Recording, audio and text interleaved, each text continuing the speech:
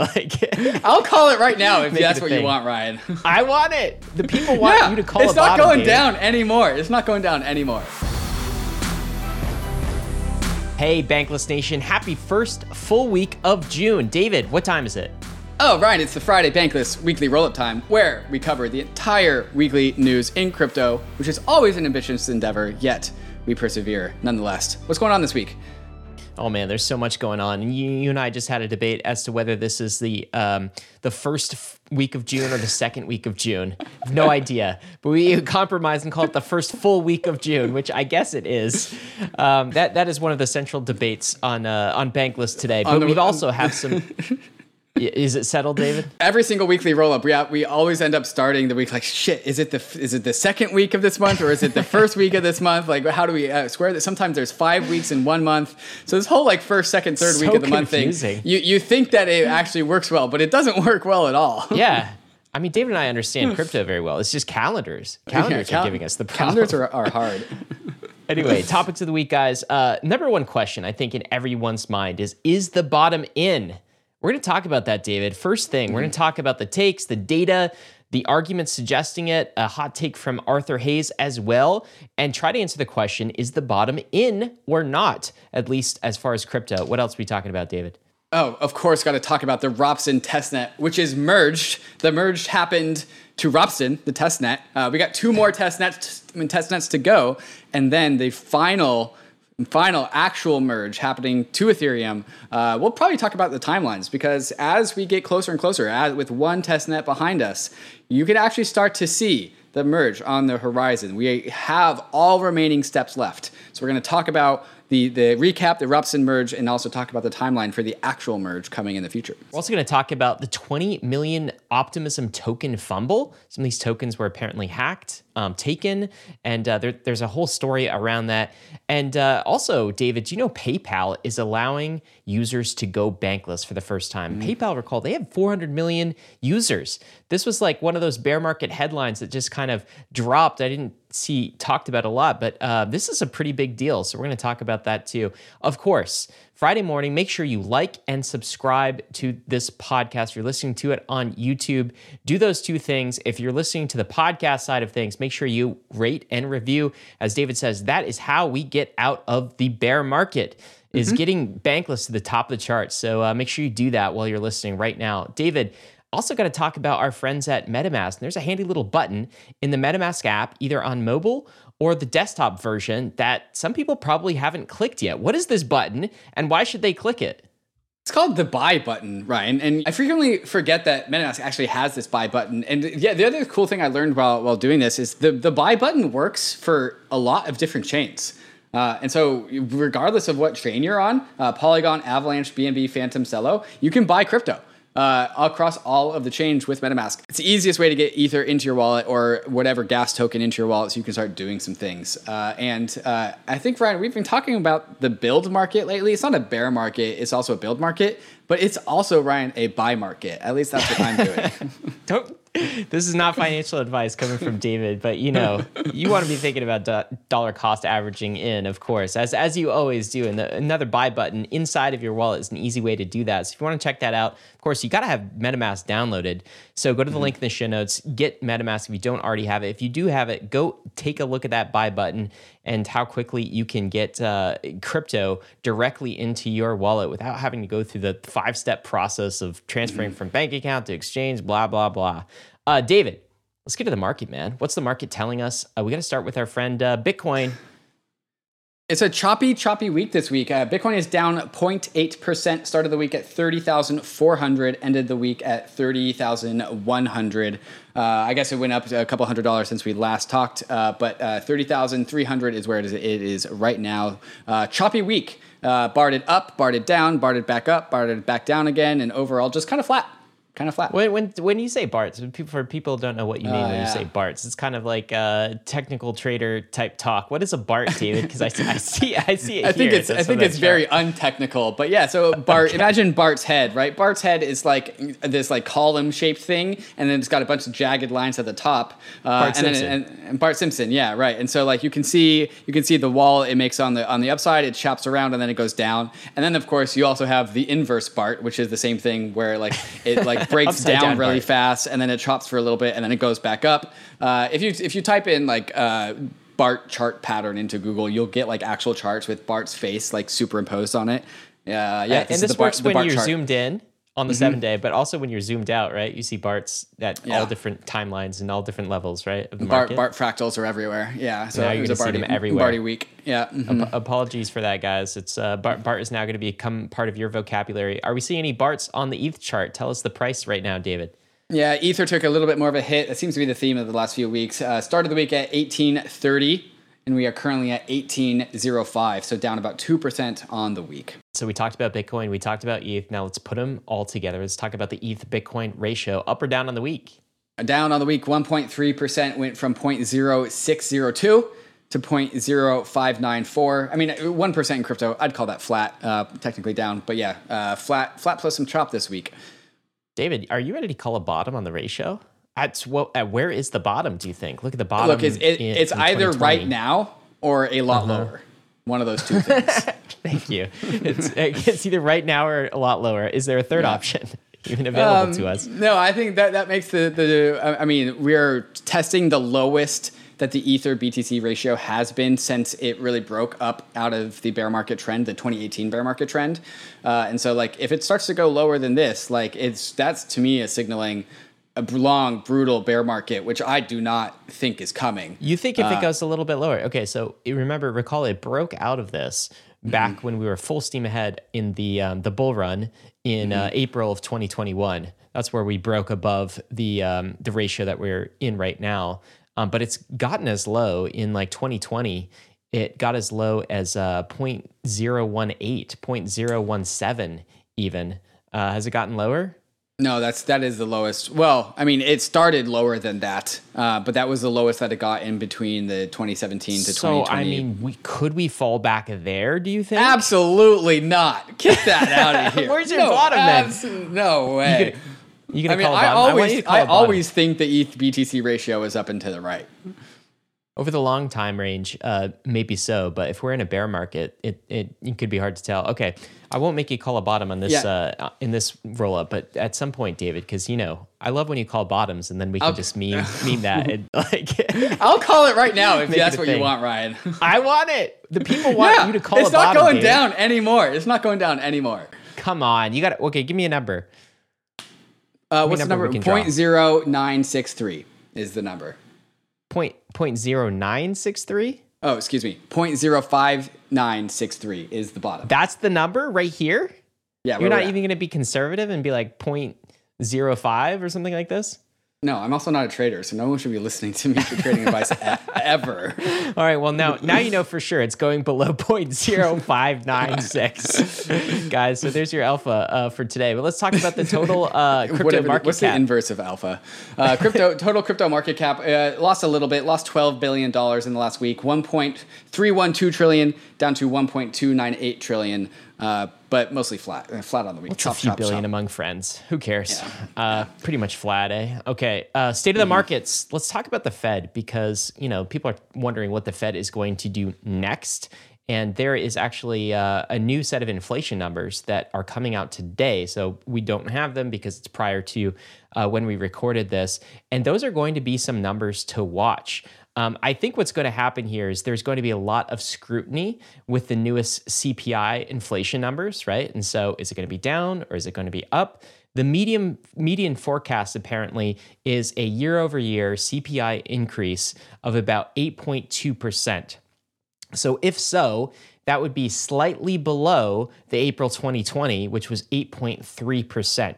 So we're hoping for, and I think the Fed is hoping for, and certainly the American public is hoping for a lower inflation. But even if it was 8.2, man, that's not a lot lower, just a tiny fraction lower. And we'll have to see if CPI is higher than expected, though, David, I think you got to assume the Fed is going to continue to be hawkish on this market. And that means increasing yields, like in their forward guidance. It means continuing the quantitative tightening that they're doing, all of its policy actions. And what that, of course, leads to is pretty predictable. Bond yields go up, stocks and crypto, maybe they go down. Maybe they're on a downward trajectory. Right. So be looking for those inflation numbers tomorrow, because they are kind of the North Star, I think, guiding the Fed. Any thoughts on this?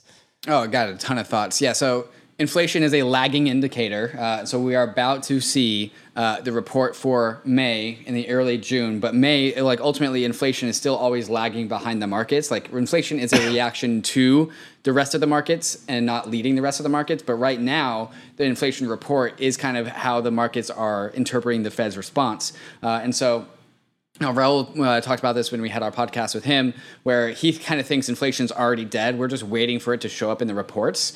And so, like, if you are asset heavy, if you are waiting for the risk for the bull markets to resume, if you are still into risk assets like crypto, you are just waiting for these CPI reports to come in and finally indicate that inflation has actually shown up, or the death of inflation has finally shown up in the metrics.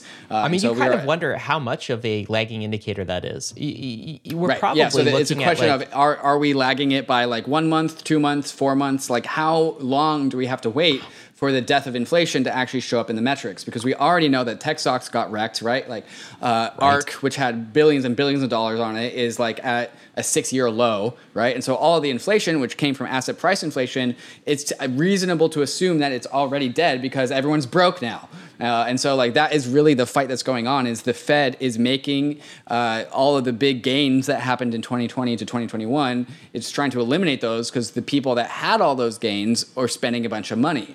And so now that the markets are dead, people have stopped spending a bunch of money, but we're waiting for the effect of people not spending a bunch of money to show up in inflation. And like all the people that are just gotten like whiplashed by the market and like worked by the market, they're like, we know inflation's like done because we stopped spending money. So like just like lower the interest rate so we can start spending money again. And the Fed's like, no, we got to wait for it to show up in the metrics. Yeah, and I do think we're living with the Fed's decisions, you know, not just the Fed, but fiscal policy too, of like 18 months ago, probably. Like realistically, maybe stretch as far as 24 months ago. That's what's showing up even now. the Fed was like, yo, we waited way too long to raise interest rates. And like that's why, and so like the markets got way out of control, which makes it way worse on the downside. Dude, it was just last summer. We're on Bankless on these weekly rollups. We were talking about the Fed, and Powell kept saying it's transitory, and we were sort of laughing at that, like transitory. Like what are you even doing? Right. If we were smarter, we would have realized that would be a top signal. If we're laughing about how it's not transitory, and we're just waiting, we're waiting for the Fed to figure it out. Like we kind of could have connected the dots that like, all right, as soon as the Fed does realize that they're behind the curve by 3 months, they're going to come in hot and destroy the markets. If we were smarter, we would have figured that out. Yeah. Well, I guess we should be central bankers, David. Maybe in another life. Let's talk about this. The S&P trading range. This looks pretty barty too. This looks pretty choppy. What chart are we looking at here? Yeah, so this is the S&P since May 27th to where we are now, June 9th. How many days is that? Like 2 weeks. And so you can just see this is a 2.5% band. From the top of the yellow box to the bottom of the yellow box, that's 2.5% band. And you can see it touches the bottom once, top once, bottom twice, top once more, goes back to the middle, touches the top again, touches the bottom again, touches the top again to where we are now. So like it's touched the band of this 2.5% range a bunch of times without going anywhere. And so like a very tight band of activity with a lot of chop. And to me, what this is just like the market is just confused and waiting for information. It's waiting for data. Generally, when you see like these tight trading bands, people kind of meme this as like, oh, it's a coiled spring. It's going to explode. Don't really know which direction it's going to explode in. But like when we know that May CPI reports are coming in a couple days, like maybe that's the information that the market's waiting for, and it will make its decision as to be bullish or bearish on those numbers. Guys, this is chop season. We're seeing it in equities. We're seeing it in crypto as well. We're just chopping. Bitcoin and ETH, you saw it too. That's what those bars are. It's kind of the choppy action. But David, let's just zoom out for a minute and take a look at this this bear market. And this is relative to historic bear markets, at least from an equities perspective. The S&P 500 bear markets and their current downturn, declines in duration, that's what we're looking at. And we're looking at all of the major bear markets from, I guess, the turn of the 20th century up till now. And if you look at what we're doing here is we've been currently in a downtrend for about 96 trading days, okay? And we're verging on negative 20% in the S&P, all right? That's not quite, historically, that's not quite bear market territory yet. I mean, historically, at least according to this chart, the line is drawn at below 20%. So if we are trending downwards into the bear market, like we probably have more to go. But what's interesting about this chart, David, is the slope of the line looks a lot like the 2007, the 2008 crash. Looks a lot less, the slope of the line looks a lot less like COVID, which like hit us, and it was a very rapid descent down, but it was relatively fast, and the recovery was fast, like some might say V-shape, at least in the assets and equities market. This looks a little bit more like 2007, 2008, so you wonder if it's going to be as prolonged. 2007, 2008 was close to 300 days of downtrend before it started to turn around. What are some of your thoughts when you see this market, you see this chart? Yeah, when we talk about financial markets, timing is always tricky. It says current downtrend 96 trading days. Well, the S&P actually hit its peak really at the end of the year. Like the peak of the S&P was like January 2nd, December 31st. And then it went down like a lot. It went from 4,800 points down to 4,200 points in March. And then in March, middle of March, it went from 4,200 up, like rallied up from 42 to 46. But then it went from 4,600 points to where it is now down to like 4,160. I got even a little bit lower. But like the peak of 4,800 points of the S&P actually happened over 6 months ago. So this is it depends on where you actually mark the top. And I think this current chart is marking the top in March, but we were actually way higher in December and January. And so you could actually, in theory, double that current downtrend of 96 trading days to be something like, 365 divided by 2. But yeah, that's my take there. It's actually been down for a longer amount of time. That wouldn't change the current downtrend. Actually, no, it would actually. So it would go from 4,800 points down to 4,200 points.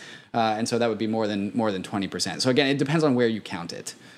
Yeah, this is all true. And I think we're going to this level of depth because we want to get here to this question. The question on everyone's mind is for crypto anyway. If you're a crypto investor, is the bottom in yet? That's the big question. Is it in yet, guys? I asked that question on Twitter. It put it the same way. Is the bottom already in? Here's the sentiment, at least among people that follow me on Twitter, who are probably slightly in the bullish camp, like over optimistic camp. And 27% said yes, the bottom is already in. And the remaining 73% said no, the bottom is not already in. I do think that is the consensus take in general. Most people do not believe the bottom is in, believe we still have a ways to drop from here. I'm probably more in that camp, but I'm not ready to like trade on that at all. Right. It could go the other way as well. I would definitely say that Twitter polls about markets are inaccurate by their very definition. There's been a ton of like Twitter polls I've seen like, hey, like guess the top, guess the bottom. Like Twitter polls don't get market predictions right, like very, very I don't think they get market predictions right, but I think they get market sentiment generally directionally correct. So the information here is like this is sentiment, not accuracy. Of course, this is engagement of sentiment, not like I don't think there's a 70. I don't think this means that there's a 73% chance that the bottom is in or not. If I ask the same question, is the top in yet? And I asked that question in like December of last year, I bet I would have gotten. People would have said, no, the top's not in. You're always consensus is always biased towards whatever the momentum is at a given period of time. So when consensus is saying one thing, I think you have to look at what the contrarians are saying. And Arthur Hayes is certainly contrarian. Sometimes he's wrong. A lot of times he gets it right. And this is his take in an article he published. His take is, in summary, that the bottom for crypto is already in. But let's lay out the case that he makes a little bit. And he starts this off. I'm going to read a quote to you from the article. But the TLDR of this portion of the article is everyone is broke right now. Okay, everyone is feeling broke, whether you don't have a lot of assets or you do have a lot of assets. people are kind of feeling broke. And he says this: the median yearly income for Americans is approximately $50,000. You know you've printed too much money when the median house appreciated more than the median income. That means you made more money sitting in your Lulu jammies than going to work. Assuming you own a home, woe to the pleb that rents. Not going to make it. Now, that's kind of the tone of his take. And inside of that, he shows this graph from Bianco Research. What are we looking at here, David?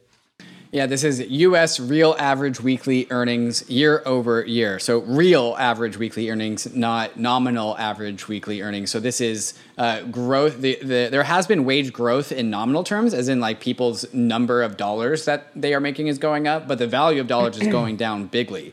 And so this is a chart going all the way back to 2007. So it even has the 2008 financial crisis worked into it, where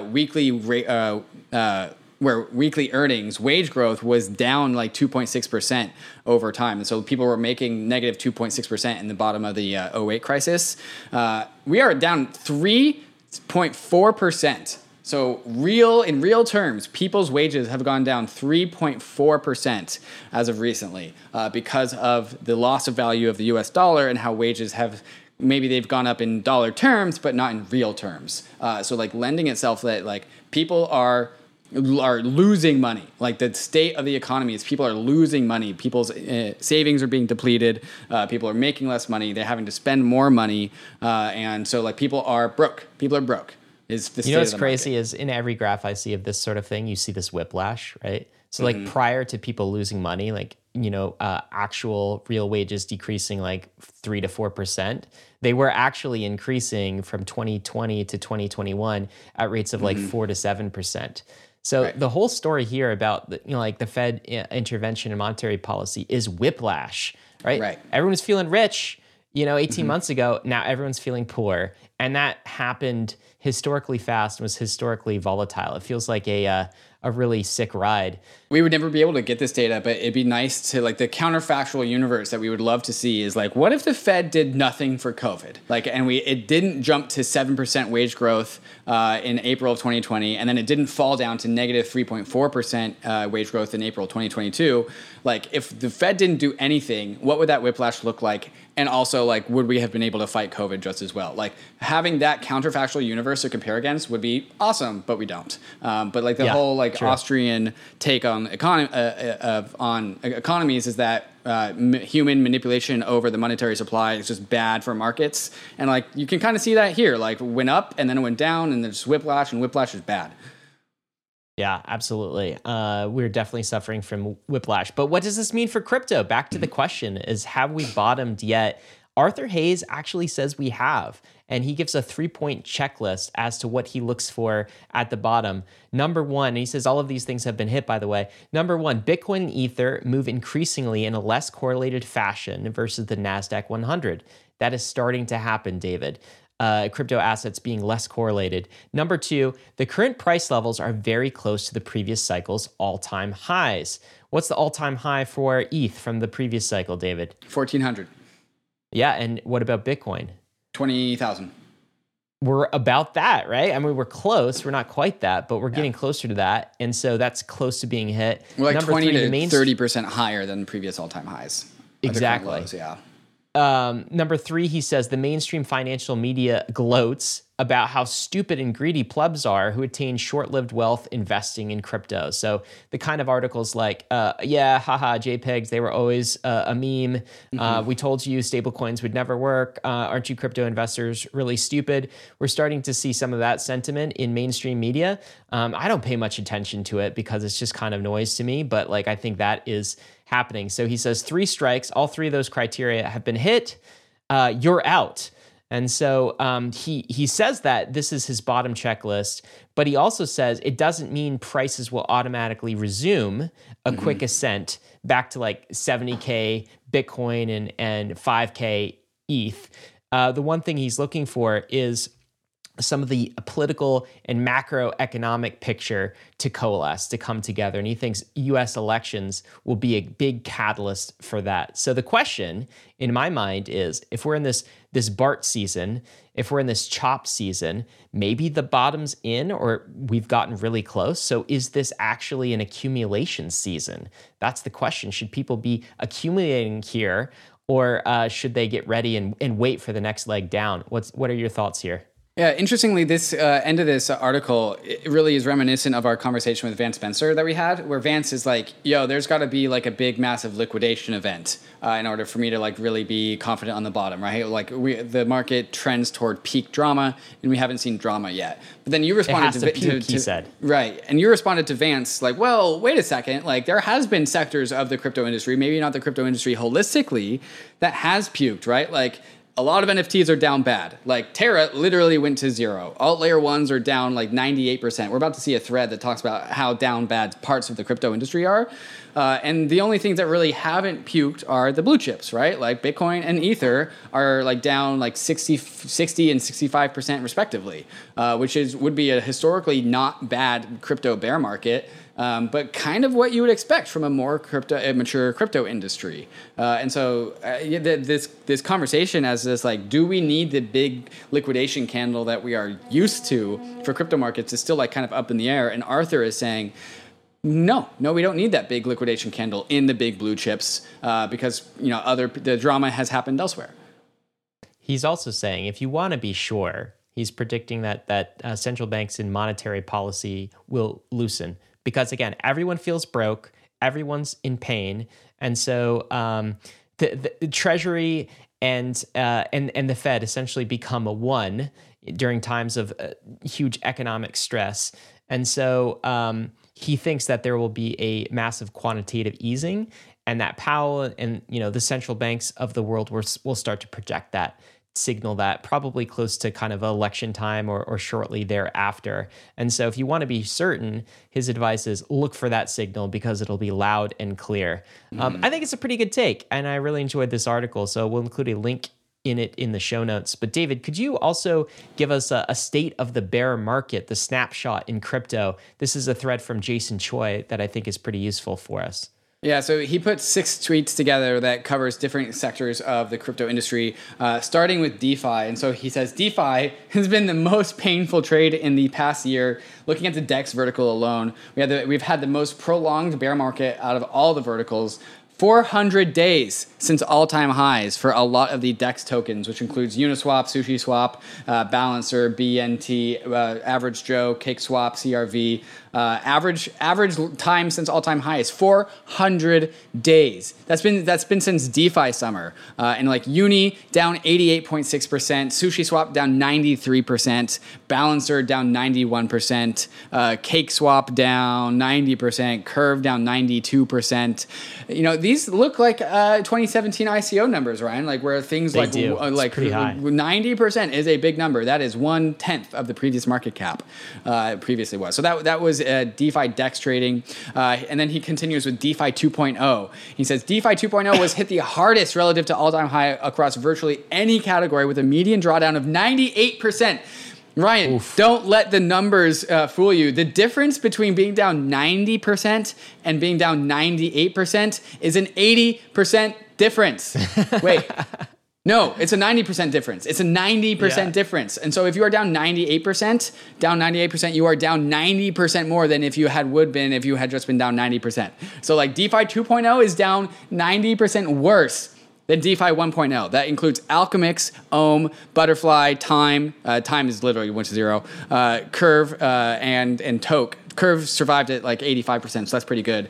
Toke down 95%. Alchemix down 98.5%. Again, these things are exponential. That is painful. I own 3 of these tokens, Ryan. Oh, cool. How much pain are you in? Oh, I'm fine. Again, most are ETH bags. So, I'm used to going down big numbers in bear markets. That feels like home. Jason Finnis continues going, interestingly, long centralized exchange short DEX might have been a good trade. SEX tokens, as in C, centralized exchange tokens, were amongst the most resilient. You can do that as a hard C, David. You don't need to do the soft C on the CEX. Moving on. It's up to you, though. These SEX tokens were down not so bad. So FTT down 69%, nice. BNB down 56%. Huobi down 74%, median down 71%. So not so bad if you are a sex token. I'm going to keep on doing it. I'm going to continue to say CEX. I'm just going to spell that one out. On to layer ones. FAT protocols seem to hold the most weight still as L1s continue to be among the most liquid and defensive assets. No major layer one drew down more than 90% except Mina. The average for the layer one trade is down 85%. Ether's down 63% from all-time high. Avalanche down 84%. FTM down 90%. Solana down 85%. Algorand down 89%. Near only down 74%. And I think winning this whole entire trade is, other than Ether, of course, because it's got an extra cycle under Tron? Is sadly Tron, but I don't count that. It's not legitimate. Near and Atom seem to be the outperformers here. Outperformers as in not losing a lot. Yeah. Yeah. Wow. But I don't see Max Payne. That's what's interesting is I still don't see Max Payne among the layer ones. I wonder if we get there first. I mean, 90%, I would definitely call Max Payne. Yeah, but you just said the difference between 90 and 98% is a whole hell of a lot, right? I'm ready to, as soon as I see like a median drawdown of 85%, you can start calling bottoms there, in my opinion. You think so? Yeah. I wonder how far ETH goes down. That is the big question. How about the Solana ecosystem? Yeah, his last tweet just highlights the down badness of a lot of the tokens in the Solana ecosystem. The tokens of the Solana were a median drawdown of 94% from the top. This is likely because of just the illiquidity of many tokens in the Solana ecosystem. Now, this looks like the ICO market. This looks like the ICO market. Yeah, indeed. Wow. Yeah. Crazy. Oof. So a lot of pain. That's of pain. The sum up here, definitely. I think this meme sums it up fairly well, David. It's a contrast of 2020 versus 2022. What are we looking at here? Right. So this isn't just a meme, even though it is a great meme. The top panel is a guy closing his eyes, throwing a dart at a dartboard, and he goes, "Me trading in 2020 and quadrupling my money," and then me trading in 2022 and declaring bankruptcy is the bottom panel. But again, this lends itself to the fact that the source of inflation was asset prices, and this is instantiated in this meme. This isn't just a meme. This is evidence because so many people liked this meme. If you could just throw a dart at the dartboard and quadruple your money in 2020, guess where inflation came from? It's from the people who quadrupled their money by doing no work. And now people trading in 2022 and declaring bankruptcy, which is the second half of this meme, is like, well, there's nothing you can do in the markets without you losing money. And so, this is a symptom of the money printer, and then this is a symptom of raising interest rates to correct for the overzealous money printer. So all those money printer go burr memes, if you are somebody who is experiencing pain, you can blame the money printer go burr era of monetary policy because that's why. Well, this is the thing. So in the first panel, the guy's just throwing a dart at a dartboard, right? And it's easy money, right? The second panel is he's got 6 computer screens open. He's freaking typing on it. He's in the zone trying to actually get some alpha and generate some upside, and instead he's declaring bankruptcy. To me, this is just a difference between the easy money era and kind of the tightening era. It's all monetary policy effect. That's what's crazy about it. Meanwhile, though, David, we are continuing to burn ETH. It's looking pretty bullish on that side of things, even though the market don't care about it. Read out this Anthony Sassano tweet here. Yeah, layer 2s on Ethereum have burned over 20,000 ETH since EIP 1559 went live. Repeat after me, layer 2s are not parasitic to the Ethereum or ETH. And then here we have a snapshot from ultrasound.money website.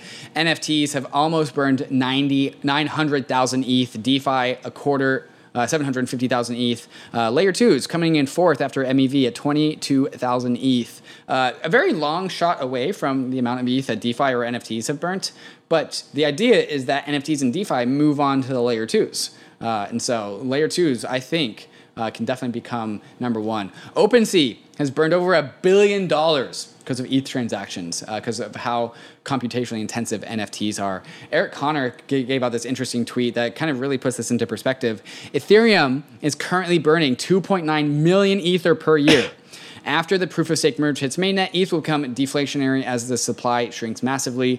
At this current pace of 2.9 million ETH burned per year, we will hit 1 Ether in all of existence, as in we will have burned every single Ether in existence in 40 years. We are not getting to that point. That's not how it works. But it's illustrative of the crazy rate of ETH burning that we are currently doing. And so like it's much more accurate to say like Ether is burning at 2% per year, because then that establishes some sort of equilibrium over time. But like illustrating this as if at this current pace, we will burn literally all Ether in existence at 40 years is illustrative of how much Ether we are burning in this current state of Ethereum.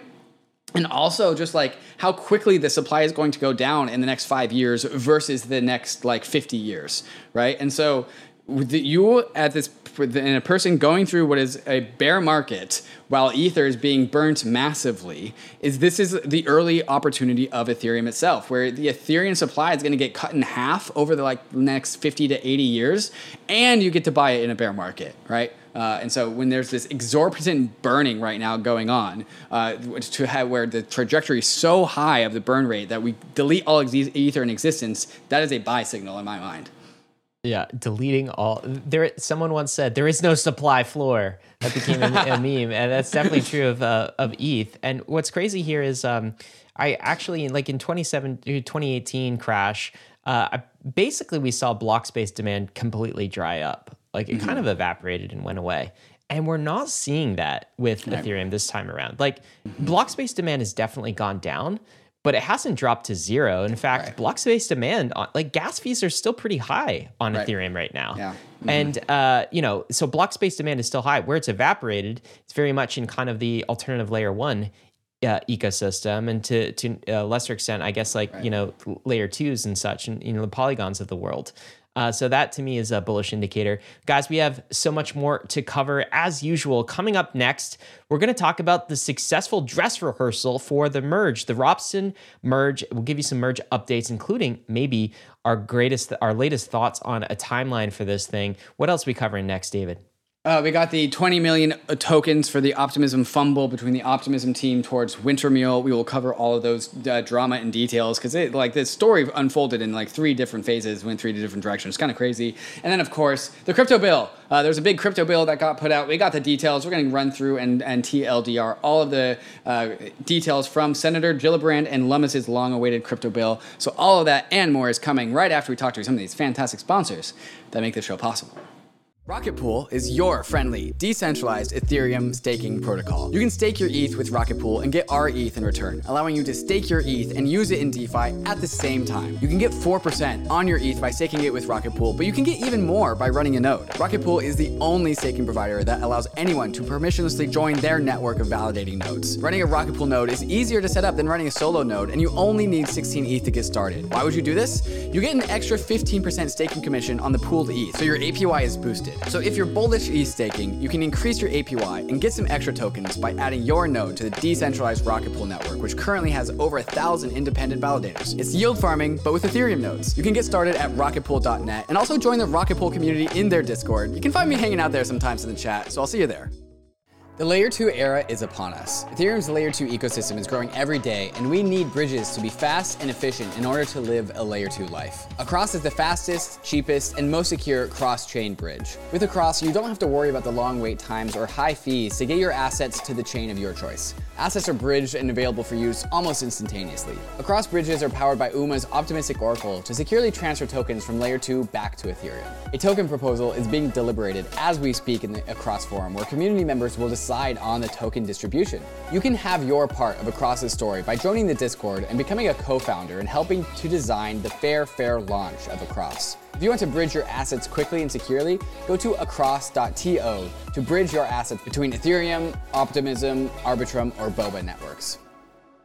And we're merged. Ryan, we're merged. At least the Robson testnet has merged into proof of stake format. So there's a number of testnets across the Ethereum ecosystem. There's 3 big ones, and Robson's pretty damn big. And it successfully merged. So this is the first dry run, the first dress rehearsal for the proof of stake activation merge on the Robson testnet. Robson used to be proof of work, and now it is proof of stake, Ryan. So here is a picture of just a bunch of the Ethereum developers taking screenshots of the Robson merge and all of the statuses around this. Here's the Nimbith Twitter account, putting some cool art into the actual blockchain with the famous panda. The panda is now the meme for the Ethereum merge because there's this meme about like one polar bear and one black bear touching fingertips and they merge into a panda bear. It's like the consensus layer and the execution layer. And so here is another meme kind of illustrating the trajectory of this. This is coming out of Preston Van Loon, where we have private testnet miners. The miners, those private testnet miners are dead, even though it's a testnet. It's never really live in the first place. Robson miners, the proof of work behind Robson, those are now dead. And then we have the Grim Reaper going for what's next, which is the Sepolia miners. That is the testnet's coming up next. Sepolia is also proof of work and will soon be proof of stake once Sepolia gets merged. And so we have all of these testnets, and they're getting merged one by one by one. And Ryan, when we run out of testnets to merge with proof of stake, guess what happens next? Oh, I think it's the main event. I think it's the main real event. deal. The real deal. Mm-hmm. Mainnet. This was from an article from CNBC. They said Ethereum just completed a successful dress rehearsal, they called it, for the most important upgrade ever. Dress rehearsal. David, I feel like I've heard that somewhere. Very specific language. Where's Where that did they from? get that? Well, I think that's the metaphor that you used with Tim Bako when we live streamed with him on Tuesday. That episode is already out in your RSS feeds if you want more details on the merge. But there's no way that they also came up with the phrase dress rehearsal and published an article like 12 hours later. I think CNBC tunes into Bankless. It's got to be, right? So, hey, CNBC, it's great to have you listening to Bankless. We'd love to be on CNBC to update you on the crypto roadmap sometime. Mm-hmm. But that's really, I think, a good metaphor for this. We've got 3 dress rehearsals, and then we're going to have the actual performance that we're staging. And like, there's 2 more left, 2 more dress rehearsals left. But how did this go? How did Robson go? Was it a success? Was it a failure? Was it somewhere in between? Yeah, so when we were talking to Tim Bako, we were like, okay, the reason why we don't have a merge date is because it's not a date. It's not a binary yes or no. It's more of a vibe. And so like as if the developers feel good, the client teams feel good, the community feels good, the surrounding infrastructure around the merge feels good, everyone's vibing, then we can come up with a date. And so Danny Ryan, who coordinates these things, says the Robson merge was a major, in all caps, success. If this were mainnet, I would be jumping for joy. I don't see Danny Ryan using emojis often, and he uses the celebration emoji saying congratulations to everyone involved. And then he highlights some of the actual issues that did show up, so we can speed run through these. 14% of validators had a downtime at the time of transition. 9% is a Nimbus team config issue fixed with a CLI change and redeploy. Basically, as soon as you start and stop your miner, your node, it works again. 1.8% is a known concurrency bug in Nethermind, required a reboot for some nodes, and then 2.5 to 3% Nimbus Besu WebSocket problems swapped to use HTTP. These are all developer talks, but all of the percentage of nodes that did not successfully merge, it was all very trivial, and they were able to restart themselves and get up to merge. So the issues that were discovered in this dress rehearsal were all trivial, which is exactly what we want. There's no way that 0 issues happen. We're trying to figure out what issues are going to happen, and the more trivial they are, the better they are. And what Danny's saying is like all the issues that were discovered were super trivial and would not prevent an actual live merge happening. If this were a real merge, it would have been a success. So, guys, the dress rehearsal went well. That's fantastic. And now we got 2 more to do. Good performance. Yep. And so let's talk about the merge odds, though. This is Polymarket, which is a prediction market in crypto and DeFi, and they're estimating the odds. So people are actually betting on this. By September 1st, the odds of a success ETH merge are 28%. By October 1st, 65%. By end of year, 90%. To me, David, this feels about right, although I am a bit more bullish than I would say these numbers feels like it's leaning bearish. I think these numbers are leaning bearish. I think they are taking in these are we found a bug numbers in my mind. Well, give me your take then. What do you think the actual number is going to be?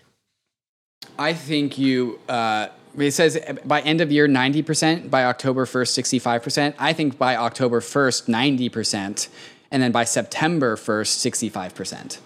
Interesting. And you bump we'll those update numbers that up for you guys on a a weekly basis as things happen. But this is the overall schedule for the merge. I think this is important for people to understand. What would you highlight from this? Of course, we have an entire episode on this that came out on Tuesday of this week. So if you're looking to get all of the details, listen to that episode. But what's the highlight on the next steps to happen to get the merge to completion, David? Yeah, so this is a fantastic infographic illustrating what comes next. First, we have the client releases on the very far left, the blue, with the blue is like the off-chain layer. Robson, Sepolia, and Gorley. We're already down on one of those, and so each one of those things gets merged, and then once all those things gets merged and we're all happy about it, on an all core devs call, a TTD will be selected, a terminal total difficulty. It's like a block height, it's like a block number, but it's something else. But basically, for all intents and purposes, it's the same.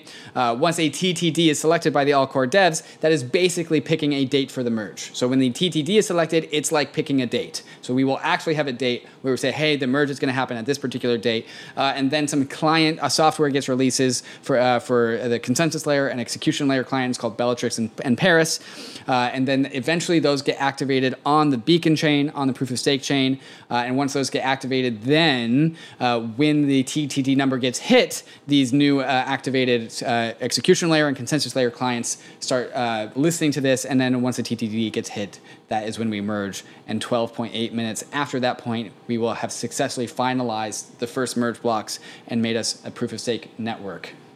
My favorite part about this is like once you deploy the the Bellatrix and Paris client releases for both the consensus layer and the execution layer, so it's basically the proof of stake and proof of work networks, then it's just a shot clock. Like then there's just a timer, it's a countdown, and everything is automatic after that. So like you push it out there, and then within like a week, maybe 2 weeks, we're just counting down the time for the merge to actually happen.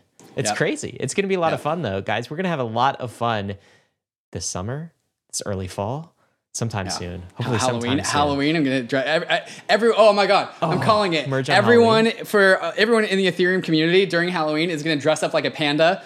And I just had that idea right now, and I bet you that's coming. So I'm calling that. If you guys want to get all of the details from the merge and the remaining steps between now and the merge, we did a live stream with Tim Bako, who is privy to all these information and all these details. And so that, again, that podcast is already out on the RSS feed. It's also up on the YouTube. And that, I believe, will conclude the merge section.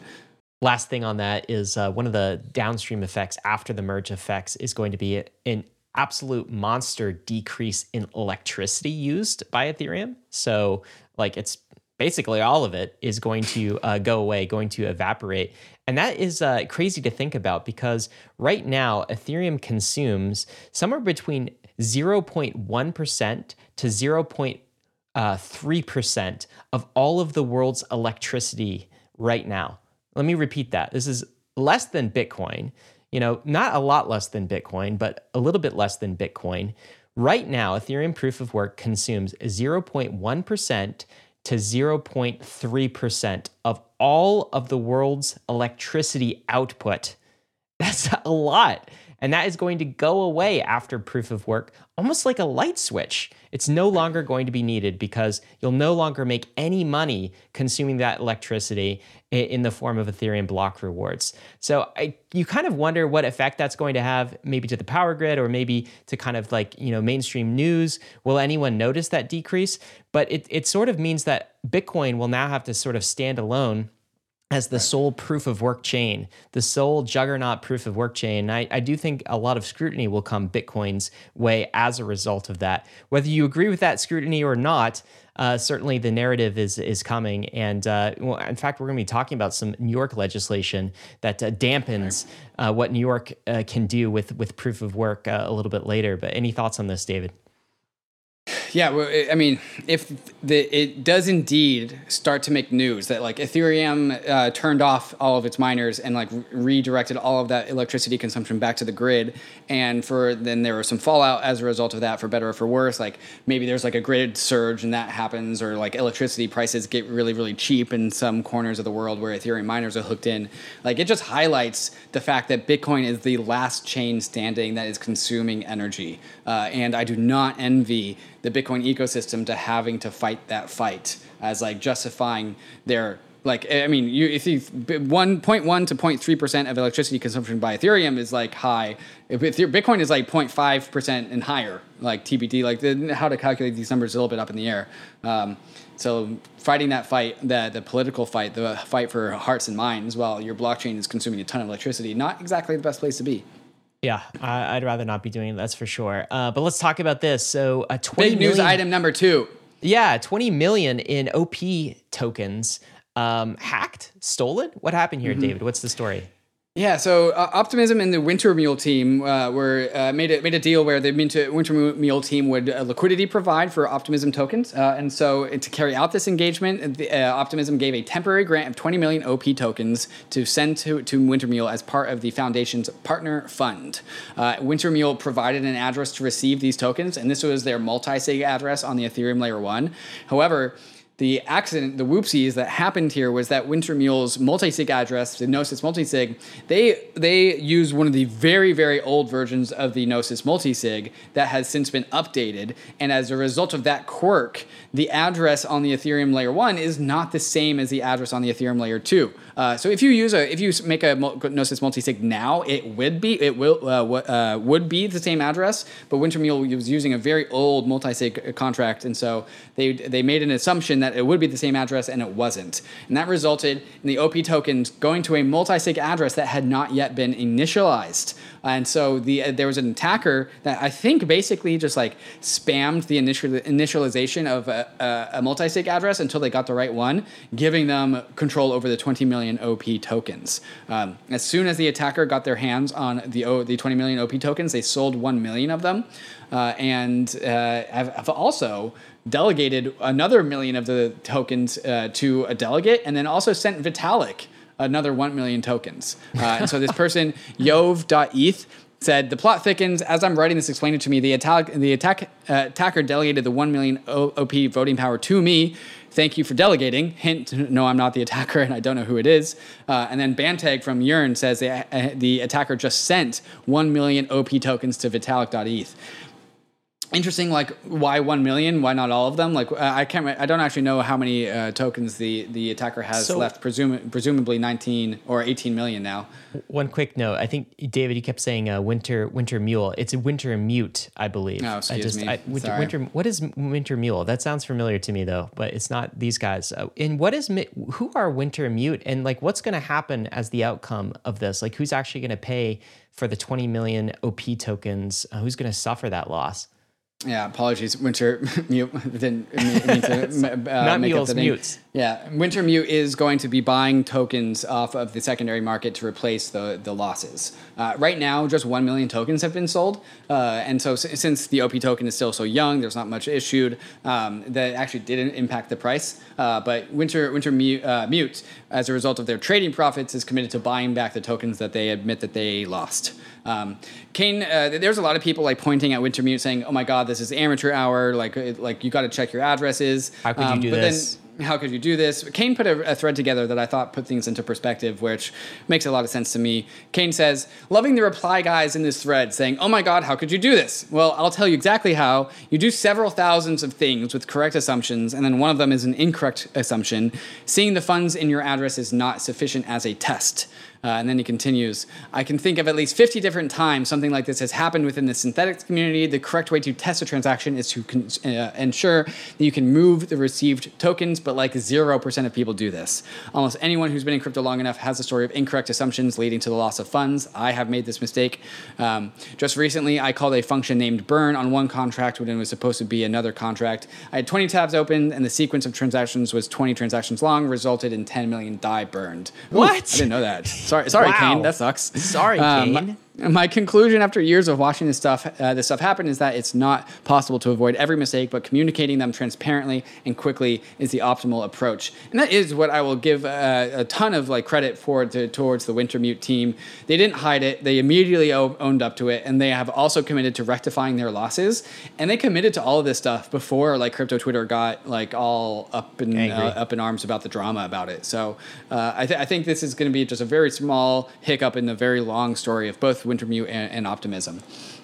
Well, speaking of long stories, David, we've got our big news item number 3, which is the bill, a long-awaited crypto bill led by Senator Gillibrand and Senator Lummis is being put in front of Congress. And I think we've gotten our hands on it, at least a draft version of this, where they're calling it landmark legislation to create a regulatory framework for digital assets.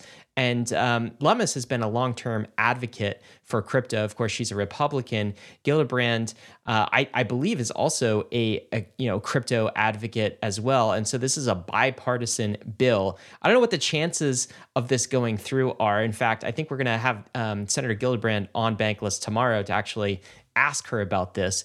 But let's talk about the meat of what actually is inside of this bill, because this is maybe, I think the crypto industry is hoping for some clarity. That's what we've been begging Congress to do. So even regulators like Hester Peirce and the former CFTC chairs have been begging Congress to do is just give us clarity. Just tell us what you expect out of this space. Come up with some sensible regulation. What does this bill include? What are some of the main provisions, David? Yeah, I've pulled out some of the most relevant parts of this very long bill, so I'm going to speed run through all of them. I'll also type the section numbers if you guys want to check them out yourself. Section 204, Decentralized Autonomous Organizations, specifies that certain decentralized autonomous organizations, DAOs, are business entities for the purposes of the tax code. This requires that a DAO be properly incorporated or organized under the laws of a jurisdiction as a decentralized autonomous organization, which may include an LLC, corporation, partnership, foundation, cooperative, or other similar organization, basically telling DAOs that they need to register somewhere. Kind of taking the D out of DAOs, so kind of don't really like that. Yeah, it's not awesome. It's not awesome. It's very cumbersome. It does also give them optionality and clarity in some respects, although it's not the most ideal form. Section 206, Internal Revenue Service IRS Guidance. This requires the IRS to adopt guidance or clarification on long-standing issues in the digital asset industry, including disposition of forks and airdrops, merchants' acceptance of digital assets, mining and staking, charitable contributions, and legal characterizations of payment stablecoin as indebtedness.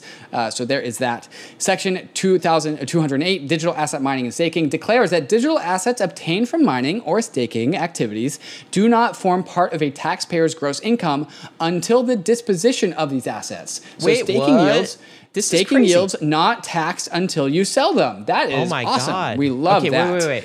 All right, so both of those are very good things. So those are very one, good things. IRS giving us guidance. They haven't given us jack around guidance. You have no idea how crypto assets are treated. Everyone's just kind of guessing. So that's good. It's something we needed. But this is crazy. So you're saying staking income is not ordinary income under this bill.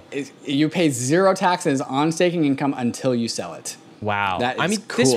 This would be congruent with other jurisdictions around the world. I believe Germany treats things this way, but that would be shocking to me if the IRS took this sort of position, but it's not them. I guess it's Congress making them do it. Incredibly bullish. What else we got, David? Section 403, CFTC jurisdiction. The previous ones are all big deals, but this is also a very, very big deal. The CFTC shall have exclusive jurisdiction over any agreement, contract, or transaction involving a contract of sale of a digital asset that is offered, solicited, traded, executed, or otherwise dealt in interstate commerce. The Lummis-Gillibrand grants the CFTC exclusive spot market jurisdiction over all fungible digital assets which are not securities. Section 404, also very related, digital asset exchanges, creates a pathway for digital asset exchanges to register with the CFTC to conduct trading activities similar to the Digital Commodities Exchange Act. Awesome. So the CFTC is crypto. Crypto and CFTC, big handshake unless they are securities. So if if a cryptocurrency is not a security, it becomes under the jurisdiction of the CFTC, giving the CFTC prime control over regulation over the crypto industry. We like that clarity. We like being able to pick one entity and say, You're responsible for regulating crypto, which definitely tells the SEC to back off regulating crypto and Gary Gensler to just cool your jets, bro. Yeah, I think that's so. It's very clear to me that under this bill and everything I've said, that ETH and Bitcoin will be treated as commodities under these provisions. Yes. The outstanding question is, what else is a commodity, and how does something that's a security become a commodity? Is there a path to that? I'm not sure that that's clarified. But seeing the CFTC take a more active role in this is a big win in my mind. Right. And then the last one I want to highlight, Section 601, issuance of payment stablecoins. The Lummis-Gillibrand bill requires all issuers of payment stablecoins to, 1, maintain high-quality liquid assets valued at 100% of the face value of all outstanding payment stablecoins, 2, provide public disclosures on assets backing the stablecoin and their value, and 3, have the ability to redeem all outstanding payment stablecoins at par in legal tender. If you have been paying attention to what Circle has been doing, they have been doing all of this stuff for the last 6 months, front-running what is they expected to be these requirements.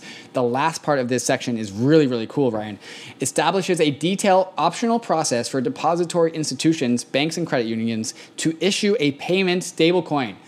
Banks can issue stablecoins. Credit unions, small banks, big banks have been given by this bill the green light to issue a stablecoin. Huge. That is really cool. That's really cool. Yeah, that is really cool. Now, so if I take all of this in its totality, the last thing I'm worried about in the stablecoins thing, I think it's really good for centralized stablecoins like Tether or USDC or something new to follow these guidelines. I hope this does not preclude the DAIs of the world or even the experiments like Frax. That would be dangerous territory. So for me, that depends on the fine print. But if I'm zooming out, like the DAO thing is not great, but the tax implications are incredibly good. And the CFTC taking a more active role and rather than the SEC is also bullish. So this is more bullish than bearish to me, to the crypto industry. The big question in my mind, though, is can they actually pass it with this Congress at this point in time when nothing actually gets passed? So we're seeing some movement, but I wonder, do we have to wait until 2024 to actually see this get passed? We actually had Kevin O'Leary. You may know him as Mr. Wonderful, the shark from Shark Tank. He is going to be coming out. The podcast is coming out on Monday. He was actually in Washington talking to legislators, talking to people in DC about this very bill. His emphasis, David, was like, hey, if we're going to concentrate on one thing, get one thing right, let's get the stablecoin piece right. This section 601, I believe, would be his emphasis or focus. So it could be the case that maybe this entire bill doesn't get approved. This entire bill doesn't go through, but a section of it does in a smaller version of this bill. And maybe that's the stablecoin section. Maybe that's something we can all start with and actually get some clarity there before we get into the other areas. So overall, I think this is a good step. It's bullish. It's certainly not perfect, but I'm excited about it. Coming up next, in the next part of the show, there's a ban on Bitcoin mining in New York. We got to talk about that, as well as the fight over the apes. There was a fight over the apes as to where the Bored Ape ecosystem is going to go. So we got that answer now, as well as PayPal allowing 400 million users to go bankless. So all those details and more coming up right after some of these fantastic sponsors that make the show possible. Arbitrum is an Ethereum Layer 2 scaling solution that's going to completely change how we use DeFi and NFTs. Over 300 projects have already deployed to Arbitrum, and the DeFi and NFT ecosystems are growing rapidly. Some of the coolest and newest NFT collections have chosen Arbitrum as their home, all the while DeFi protocols continue to see increased usage and liquidity. Using Arbitrum has never been easier, especially with the ability to deposit directly into Arbitrum through all the exchanges, including Binance, FTX, Huobi, and Crypto.com. Once inside, you'll notice Arbitrum increases Ethereum speed by orders of magnitude for a fraction of the cost of the average gas fee. If you're a developer who wants low gas fees and instant transactions for your users, visit arbitrum.io/developer to start building your dApp on Arbitrum. If you're a degen, many of your favorite dApps on Ethereum are already on Arbitrum, with many moving over every day. Go to bridge.arbitrum.io now to start bridging over your ETH and other tokens in order to experience DeFi and NFTs in the way it was always meant to be: fast, cheap, secure, and friction-free. MakerDAO is the OG DeFi protocol. The MakerDAO produces DAI, the industry's most battle-tested and resilient stablecoin. Using Maker, you don't need to sell your collateral if you need liquidity. Instead, you can spin up a Maker vault and use your collateral to mint DAI directly. With Maker, the power to mint new money is in your hands. The Maker protocol is extremely hardened and operated by one of the most experienced DAOs in existence. They've been here since the beginning, they've seen it all, and so you can mint DAI with the assurance that your collateral is safe.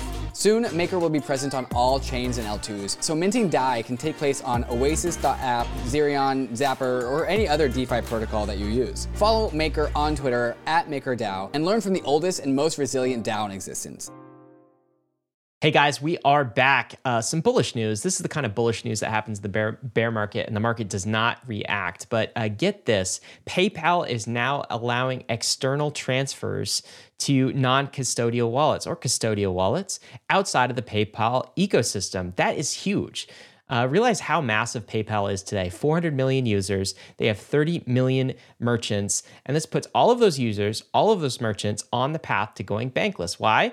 Because now you can withdraw your Bitcoin, Ethereum, Bitcoin Cash, and Litecoin to other wallets and exchanges. Previously, you couldn't do this. A couple of weeks ago, we talked about how the way Robinhood was allowing this for their users. Now PayPal is allowing withdrawals for their users as well. And I got to imagine deposits. So this is super cool, David. And I think, opens the door for many more millions to go bankless when they are ready to take custody of their private keys or move it outside of the PayPal network. It's also cool to see a network like PayPal wouldn't do this unless they had to. And crypto is kind of forcing, networks like PayPal to do this sort of thing because people want the ability to access their own private keys. We want to take custody of our assets. We want the ability to go bankless. So I think this is super bullish. The table stakes for fintech companies just always gets higher and higher and higher for getting involved in crypto. First you have to provide access to crypto assets. Then it has to be, now you have to withdraw crypto assets for you to even be considered. And then soon it's going to be like, you have to be able to let me get yield, DeFi yield inside of your app. DeFi, and then soon it's going to be like, I need to be able to stake ETH inside of your app. And all of a sudden, all of these fintech front ends are just going to become front ends for DeFi and growing out the DeFi mullet. So that is the story here. All right, moving on to the battle of the apes. ApeCoin DAO officially favors remaining within the Ethereum ecosystem. Yay, decentralization.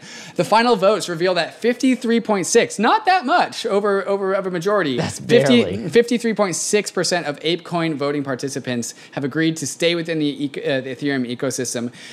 The immutable ZK Rollup Layer 2 actually made a proposal for them to go onto that ZK Rollup 2. This is not that. All that the apes have done is they have voted with a snapshot vote using the ApeCoin that they decide that they want to stay within the Ethereum ecosystem. And so they don't know where to go. I believe, want to migrate off of the Ethereum layer 1, but as just a temperature check, the apes are staying inside the Ethereum ecosystem. And so I much agree with this choice. Nice choice, ApeCoin. You got to put yourself next to where the epicenter of economic activity is, and that is, of course, on Ethereum. Look how tight this vote was, though. It's a tight vote. It's a tight vote. Yeah. I wouldn't be surprised if they change their minds in a few months. We'll see what happens. That is not the only metaverse story of the week. Illuvium, the big game from Kane Warwick's brother. The Illuvium land sale got concluded all of last week. All land plots apparently sold out. They sold 20% of the future Ethereum land. An absolute insane amount of money was collected in a bear market sale. $72 million for 20% of the Illuvium land. That is nuts. That is an insane market cap on the total supply of all Illuvium land, which the game isn't even out yet. This was done on Immutable X, and so that got around all the gas wars. And so big success out of the Illuvium ecosystem. $72 million. Who is buying metaverse land in this bear market, Ryan? In this economy? In this economy, you're buying your virtual land? What are you doing, guys? Degens are still degenning, I guess. Mm-hmm. Or maybe this is going to be incredibly valuable. I've heard great things about Illuvium, the ecosystem. Right. People may be bullish Illuvium land, but they are not bullish Diablo Immortal, which is some sort of Diablo game. You've told me, David, this is mobile first. So I know, both of us are former Diablo players. I think you got into Diablo 3 a bit more than I have. Oh, there's the game right now. He's showing it on mobile. I was a Diablo 2 aficionado, spent a lot of my youth inside of that game, buying, selling, yield farming before it was yield farming. Yeah, exactly. But never made a cent on it. So a little bit different than the yield farming we do today. But I've just been seeing all of the spillover from the gaming community of hatred for this game. Right. Like one of the lowest reviewed games in history. People are calling it predatory. What are some of the issues that have surfaced, and can NFTs fix this, David? Yeah, so in the Diablo subreddit, there is a post that is upvoted 20,000 upvotes saying, ban Diablo Immortal from this subreddit for predatory gaming monetization. So like Diablo, the Diablo community is banning a Diablo product, saying that this is ridiculous. They hate it that much. They hate it that much for like, microtransactions and freemium. And this guy, Ryan Sean Adams, tweets, it costs $110,000 to fully gear up in Diablo Immortal, as in it's a freemium game, so if you want to buy all the goods, you got to spend allegedly $110,000 is how much it takes to like max out your stats, and you don't even own your stuff. We've turned video games into rich kid country clubs. Wow, that is a great metaphor. Do NFTs fix this, or do they make it worse? Now, NFTs. What do you think about that? And there's a take later on in the take section that this is going to be relevant to. But like NFTs could make it worse, or they could make it better. It's up to the technology, but at least it provides an option, right? And so this is like what's been going around in the NFT crypto Twitter world is like NFTs have the ability to fix this, where you can allow people to buy and have the same sort of monetization, but at least they get to own their own assets. And maybe we like tamp down on the egregiousness of $110,000 to max out your character. Yeah, so there's a huge difference. $110,000, like that is just revenue to. Right. Does Blizzard still own Diablo? That leaves your Who owns hands. Blizzard. Yeah, it's just like it's all revenue on Blizzard's side, right? It's very different than somebody paying like $110,000 in a game, for example. I'm saying that's an egregious amount of money, but they're buying it from another player, right? So Blizzard doesn't generate that upside. Right. It's some other player that got in earlier or did more within the game. It's the players that are actually receiving this economic return. That's a completely different model than what we're seeing in Diablo. Right. And like you can just imagine how much more adoption there would be where using the $110,000 number, one player pays another player $110,000 for their items, and then Blizzard just takes like a 1-3% cut on that. Yep. And because players are not feeling just like extracted from, and they're actually able to make money because some player made $110,000, it onboards a ton of more players. And that's like one of the very basic ways to integrate NFTs into games. Van Spencer talked about this on our podcast with him. But it's like, you can give out NFTs for free and have them be like valuable in the secondary markets.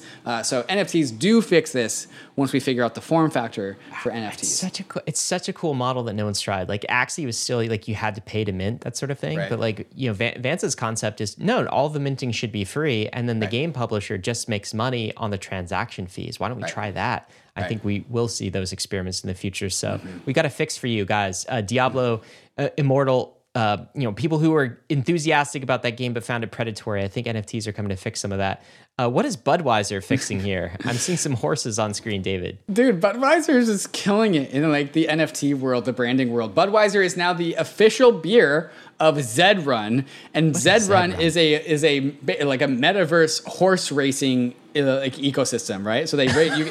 The horses are NFTs, and you can bet which horse is going to win. Which people love to gamble, right? And I'm a big fan of those horses are like brutalized in real life, right? And so for just like animal rights, let's just make NFT horses in like the metaverse, and like we'll race those things rather than like making actual horses race. Anyways, Budweiser is like sponsoring this whole virtual horse racing ecosystem, and so there's a bunch of horses that you can like purchase or bet on, so Budweiser like sponsoring this now. I have never felt the need or the interest in betting on horses until now. This is pretty cool. Yeah. Look at this. I mean, if we wanted to, Ryan, bankless, we could buy a horse if we wanted to. We could have the bankless horse. You want to buy a horse? A bankless horse? Yeah. Isn't there some like Vitalik bloodline? Yeah, there's Vitalik bloodline. Yeah, bloodline? Right. Yeah, I don't know how to find it. I have not explored this website. Anyways. I think this Forged from Fire horse is Vitalik Buterin bloodline. Oh my God. I guess that's job Budweiser. Coming up next, I think you guys remember when I talked about how the SpongeBob SquarePants NFTs were coming to Ethereum with this IP. I remember this. Yeah, very excited. Yeah, so we're getting closer, Ryan. Nickelodeon NFTs. Nickelodeon _ NFT Twitter account said the 90s called. They want your attention back. If you're reading this, you're early. # Nickelodeon NFTs. And so like, all the 90s kids who like have crypto money now, they're going to have some NFTs that they can purchase. And like I said, like you're talking about yourself, aren't you? I might be buying the SpongeBob NFT. Like I might do that. Everyone hands off. I will outbid you. There's going to be a fork show. It's just a bankless SpongeBob edition where David just shows his SpongeBob NFT takes. Yeah, no, that's exactly right. Anyways, so call to action for anyone that enjoys Nickelodeon and NFTs. Plan on which NFTs that you want to buy, so long as it's not SpongeBob. Save your money. Save your ETH, guys. Yeah. Mm-hmm. It's going to be a big one. On the regulatory front, a little bit, the New York mining ban. This has happened. This is the headline. New York just passed a bill cracking down on Bitcoin mining. Here's everything that's in it. We won't go through all of the details, but David, this is the first state to actually start to institute a ban on carbon-based power sources, Bitcoin mining being the primary one targeted. What do you make of this? Yeah, so the author of this is Mackenzie Sigalos. I actually met her at ETH Denver, so shout out to her. She's a fantastic, well-researched, good intent reporter, so I can actually trust her as good signal here. In the article, it says, following an early vote in Albany on Friday, lawmakers in New York passed a bill to ban certain Bitcoin mining operations that run on carbon-based power sources. The measure now heads to the desk of Governor Kathy Hochul, who could sign it into law or veto it. If Hochul signs the bill, it would make New York the first state in the country to ban blockchain technology infrastructure, according to Perry-Ann Boring, founder and president of the Chamber of Digital Commerce. Industry insiders also tell CNBC it could have a domino effect across the U.S., which is currently at the forefront of the global Bitcoin mining industry, accounting for 38% of the world's total miners. If it passes, it would make New York the first state in the country to ban blockchain technology infrastructure. I said that twice. Do you know what, though, David? Texas ain't doing this, man. It'll just move over. Not. It'll move down south, right? Yeah. I don't know why. Like there actually is a ton of energy in Pennsylvania. And there's a bunch of data centers in Pennsylvania, so it actually makes sense for Bitcoin miners to be there. But like Texas just makes is it clean energy though? It's not actually. I don't know. Probably a lot of coal energy and that sort of thing. But yeah, other states will be happy to pick up this slack. I don't think that this is a thing unless you get this instituted federally. And do you think that, like Congress or through executive order, there's an appetite to do that? No, definitely not. There's so much. There's a decent amount of lobbying power, and like no one really has it out for Bitcoin mining all that much. Just New York. New York has always proven itself to be like a very hard state for crypto companies to operate in. Anyways, I live in New York now. All right, so maybe you can change a few things around there, or maybe not. I don't think you're gonna come down on one side of the proof of work. Proof of work debate, but that is increasingly a debate that Bitcoiners will have to stand alone on, as we made that point earlier in the show.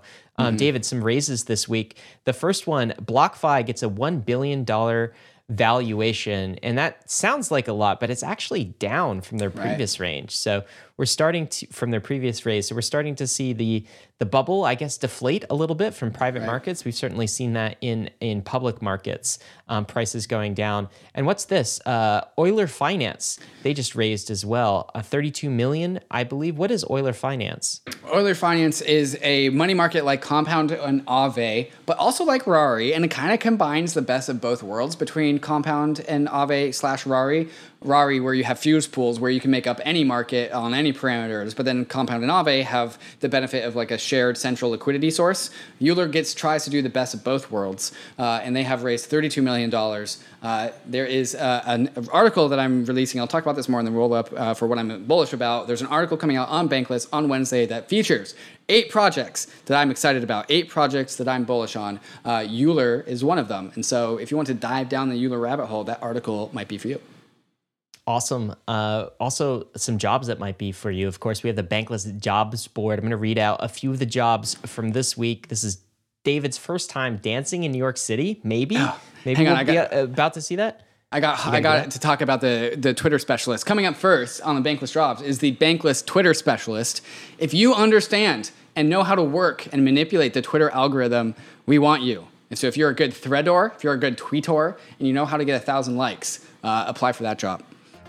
Now he's gonna get to dancing. Also a research engineer at Blockchain Capital, a tech lead at Swell Network, a Solidity developer at Unlocked, a senior product designer at Streams, a business development lead at Goldfinch, associate business operations Chainlink, developer evangelist at Argent. As you can see, guys, crypto industry is still hiring. If you want to check out those jobs, go to the Bankless jobs board, bankless.pallet.com/jobs, or submit your resume to the Talent Collective.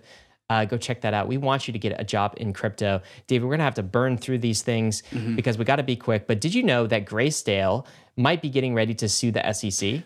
All right. So Grayscale has this product that we've talked about before. It's called GBTC, which is basically a trust that holds Bitcoin. It's kind of like a pseudo ETF, but it's way more expensive, like higher management fees, kind of trades off the actual price of Bitcoin. It's kind of a crappy product compared to what an ETF should be. To no fault of their own. They want to make it to no fault of their own. They want to roll that. They want to convert that to a fully fledged ETF. But guess who won't let them? The SEC won't let them. So Grayscale this time is tweeting out as we enter the final month before response is due. So they just submitted another application to get the SEC to approve their ETF. They've retained Donald B.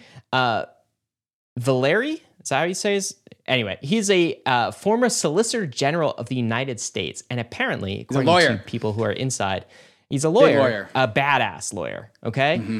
This is Jake Chervinsky. Strong move. Grayscale means business. The SEC's deadline to approve or deny the application to convert GDBC to ETF is July 6th. No doubt it should be approved. I don't see how the SEC survives a legal challenge, if not, especially one led by Dan Verrilli. Ooh, mark your spicy. calendar. Spicy. Gearing up. And so crypto is taken it to the courts. This was another tweet that I saw. SEC lawyers are starting to quit because Gensler wants to litigate cases, not settle. Here is a former SEC lawyer who actually quit. He says this: I like to try cases, but I also like to win. I was looking down the pipeline at the types of cases the SEC is going to bring and not seeing a path towards victory on the SEC side of things. Said a former SEC official. Yes. Wow. It could be that some in the SEC, maybe Gary Gensler, are overstepping their bounds, and this is going to be settled in court. So crypto is lawyering up, and I'm here for this fight. I think it's a good thing. I think we need to do this. I love it. David. I don't usually like to feel schadenfreude, even though it's in the name that you do enjoy it. But like, I feel an insane amount of schadenfreude over the demise of the SEC. Well, it's not. Look, man, the SEC should be doing things, but the demise of the bad regime. Parts of yes, exactly. Yeah, obviously to clarify, and look, the truth is we should have had an ETF product for Bitcoin a long time ago, and it's hurting every week that goes by, every month that goes by. It's costing retail millions of dollars. The fact that we don't have this. David, cool. Jay-Z and Jack Dorsey teaming up. What are they up to? Yeah, Jay-Z and former Twitter CEO Jack Dorsey are teaming up to launch a financial literacy program titled the Bitcoin Academy for residents of the Marcy Houses project in Brooklyn, New York, where the rapper grew up. They're offering classes, Ryan, from June 22nd to September 7th, including classes titled such as What is Money? What is Cryptocurrency? What is Blockchain? And How to Keep Yourself Safe from Scammers. Jay-Z says everyone should be empowered to make informed financial decisions in order to take care of themselves and their families. Ryan, if I had a class that I was a part of in middle school or elementary school or high school titled What is Money? I would be a lot smarter by now. And so, like, the conversation, the class of What is Money sounds like the most fun class of all time. And so some underprivileged kids in are going to be able to hear about what is money and skip over boomer finance and go straight into crypto finance. Nice job, Jay-Z. If you want to bring equality to the world, you got to start with financial literacy, and this is how you start education. That's why we do what we do, and I'm glad Jay-Z and Jack Dorsey are teaming up on this one.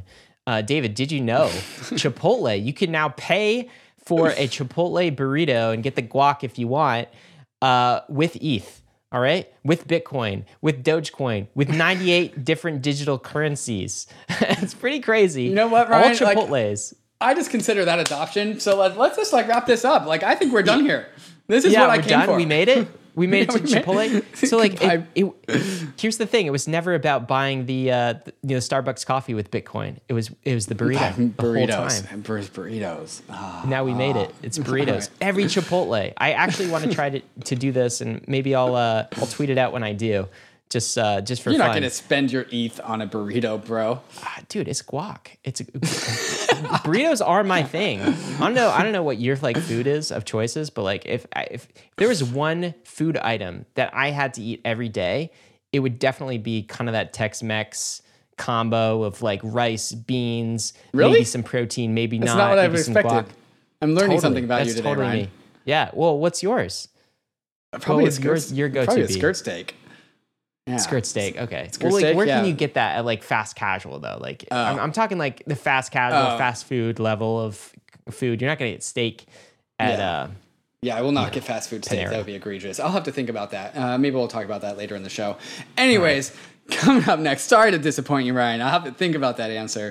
Coming up next, questions from the nation, such as advice for job seekers. Somebody asked us some job advice, so we're going to answer that. Also, OP token value beyond governance. And if we have time to get to it, how to convince friends and family to be bullish on ETH. Explain like I'm normie. The bull case for ETH is a question there. And also followed up by hot takes from crypto Twitter.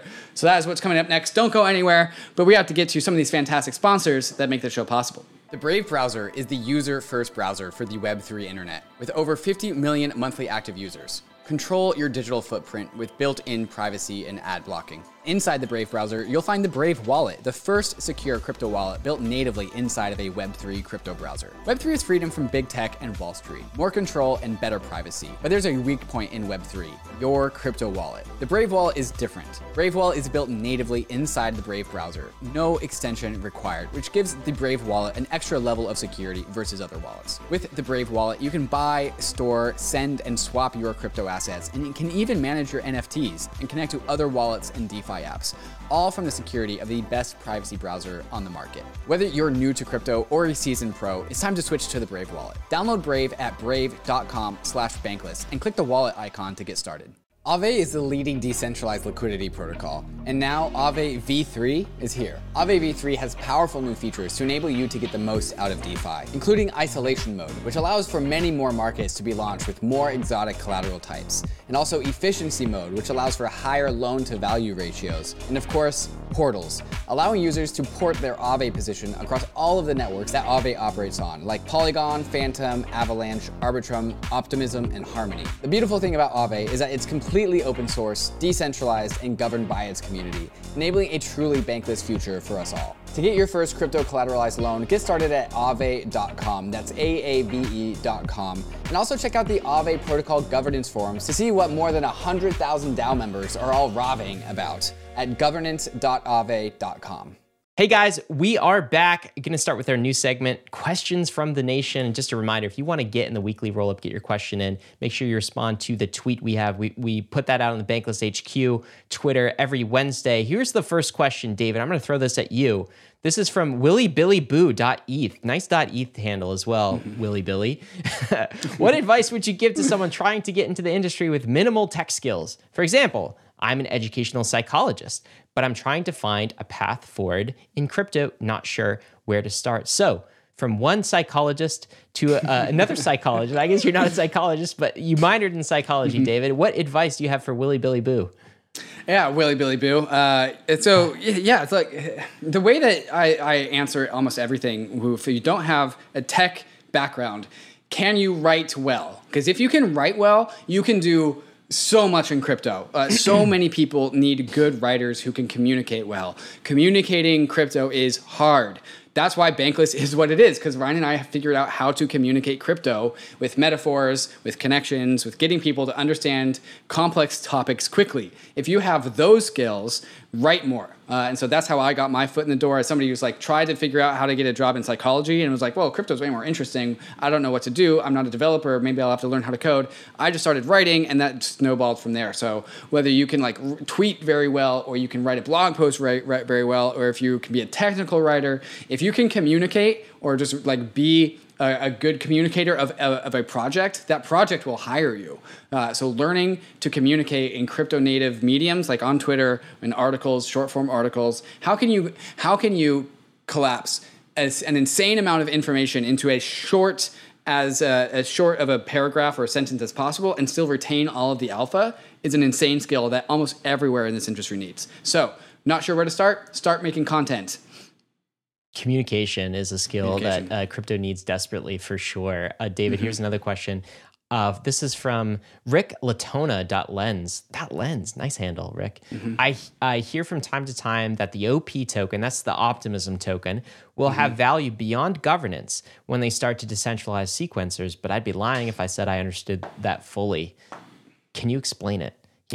Explain why the OP token has value aside from like responsibility token or governance token. Why do you think it might have value in the future, David? Yeah, so this system of OP token gaining value actually is also related to eventually the Ethereum layer 1s, because the layer 2 for optimism plus the Ethereum layer 1 are going to exhibit the same pattern. So this is a lesson that works beyond optimism and is generally part of optimism's vibe of how layer 2s can provide a business model to open source. So all layer 2s, they have block-based sales. People pay transaction fees to get into the block, and that transaction fee is eventually going to go towards the OP stakers, because Optimism will be a proof-of-stake network where you are staking OP tokens to be a block validator, just like you are staking Ether to be a block validator on the Ethereum layer 1.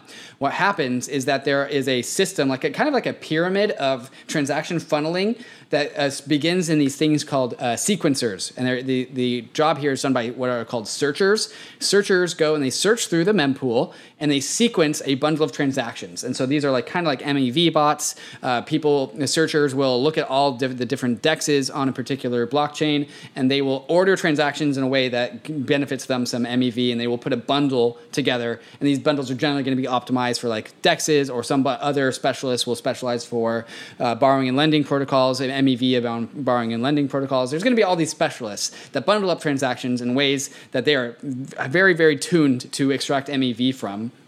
And these specialists are going to bundle up transactions, and they're going to send them to the builders, and the builders are going to basically bundle up all the bundles. So the builders bundle the bundles, and then the builders accept bids from the searchers to accept their bundle, and then the builders put a whole entire block together, and then the builders send a bid over to the OP token stakers saying, hey, here is this block that I've constructed for you using all of the bundles from the searchers. And then once this block this block comes with a bribe towards the OP token. It comes with like a payment, like a tip, to bribe the OP token stakers to accept their particular block, because they want their block to be accepted because they get MEV out of it. And so they pay a bribe to the OP token to accept their block. So what this does, and this also, again, is the part of the future roadmap for the Ethereum layer 1, is this basically takes the entire value of the economic activity on a layer 2 or the layer 1, and it puts it into the proof of stake asset, being the OP token.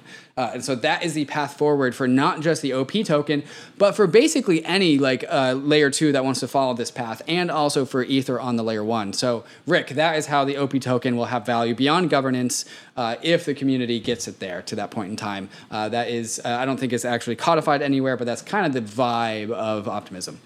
Yeah, so the short answer to that is whether it's the Optimism token or any other layer 2 token, the answer to the question is, what's the value? It's maximally extractable value. It's that thing David was saying called MEV.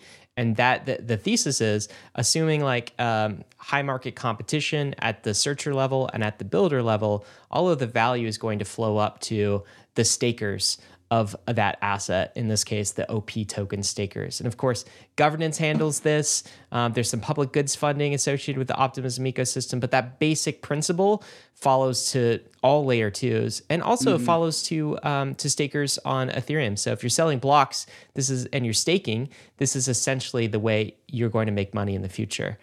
David, this last question here: how can I convince my wife to let us move more of our savings into ETH? Smiley face. This is from N1X. But seriously, how would you explain the potential upsides of a larger ETH allocation, especially pre-merged to someone with a very limited knowledge of crypto?